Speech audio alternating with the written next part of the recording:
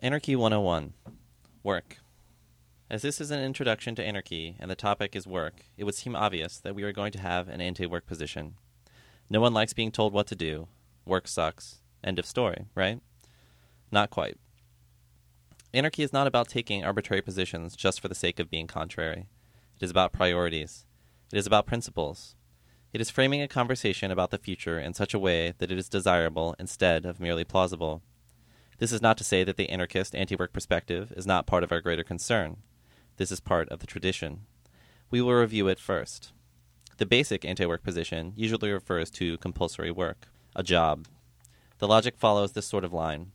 Since anarchists have a political philosophy that extends beyond mere reformation of the system into a deep questioning of the system's foundational aspects, every part of an individual's life should be called into question as part of a political practice.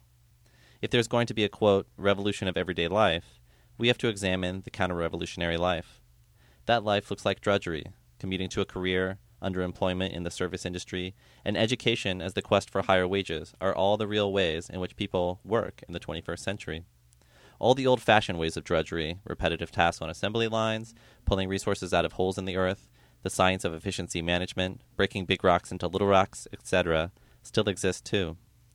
If these are the choices available to us, and by and large in this world they are, then it is easy to understand an inclination against work. Socialists, of which many anarchists number themselves among, have a barely more liberated view of work. They tend to see it as essential, who we are, and not consequential, what we are forced to do, which means that their rhetoric around work is conflated with discussions about social change and human nature. If, as the argument goes, the proletariat, or working person as a class, is the engine for social change, then the argument against work is an argument against the proletariat. Therefore, most socialists are not interested in a criticism of work because it is seen as contrary to their project of social change and of their understanding of people as workers. Some influential anti-work writing includes Paul Lafarge's The Right to be Lazy, Bob Black's The Abolition of Work, Raoul Vanderheim's The Decline and Fall of Work, and Jim Haynes' Workers of the World, Unite and Stop Working. Another important anarchist tradition, along with an anti-work perspective, is that of anarchist participation in the labor struggles of the late 19th and early 20th century. Anarchist involvement in the labor movement can be traced to its very beginnings. The International Workingmen's Association, or First International, formed in 1864, was an organization composed of a variety of social groups and labor unions throughout Europe, and included anarchists. Disagreements between anarchists, who refused to work within the electoral system, and Marxists, led by Karl Marx himself, who were willing to work within electoral politics, led to the dissolution of the First International. Anarcho-syndicalism, or anarchist trade unionism, believes in worker solidarity, direct action, and self-management. It has been the most activist of anarchist tendencies. Anarcho-syndicalism has been connected to the social struggles in the United States, mostly through the Union Industrial Workers of the World, and Spain via the CNT. Anarchist trade unionism has lost much of its momentum, as has the labor movement as a whole. This is related to the skilled trades being automated away, shipped to countries with more draconian policies regarding unions, and the co-option of the labor movement. It is arguable, but probable, that because of increasing preparation by the owning classes and lack of class solidarity, workers' power will never have the successes that it was capable of in the early 20th century. This does not stop many anarchists from still seeing this conflict as a central part of their revolutionary practice. Influential writings from this perspective include Rudolf Rocker's Anarcho-syndicalism, Gregory P. Maximoff's Syndicalists and the Russian Revolution, Sam Dolgoff's The American Labor Movement, A New Beginning, and Emily Puget's Direct Action. Modern anarcho-syndicalist writings include Arthur J. Miller's Making Anarchist Revolution Possible and Brian Oliver Shepard's The Anarcho-Syndicalist Answer to Corporate Globalization, as well as Tom Wetzel's The Origin of the Union Shop.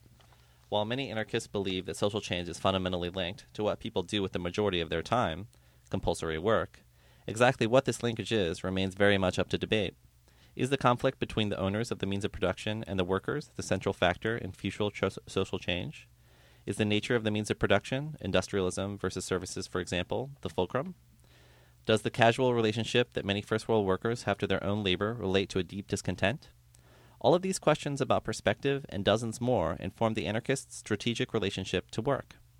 Perhaps a larger perspective shared by anarchists is that work, the labor movement, and production are not going to be the primary impetus to future social change.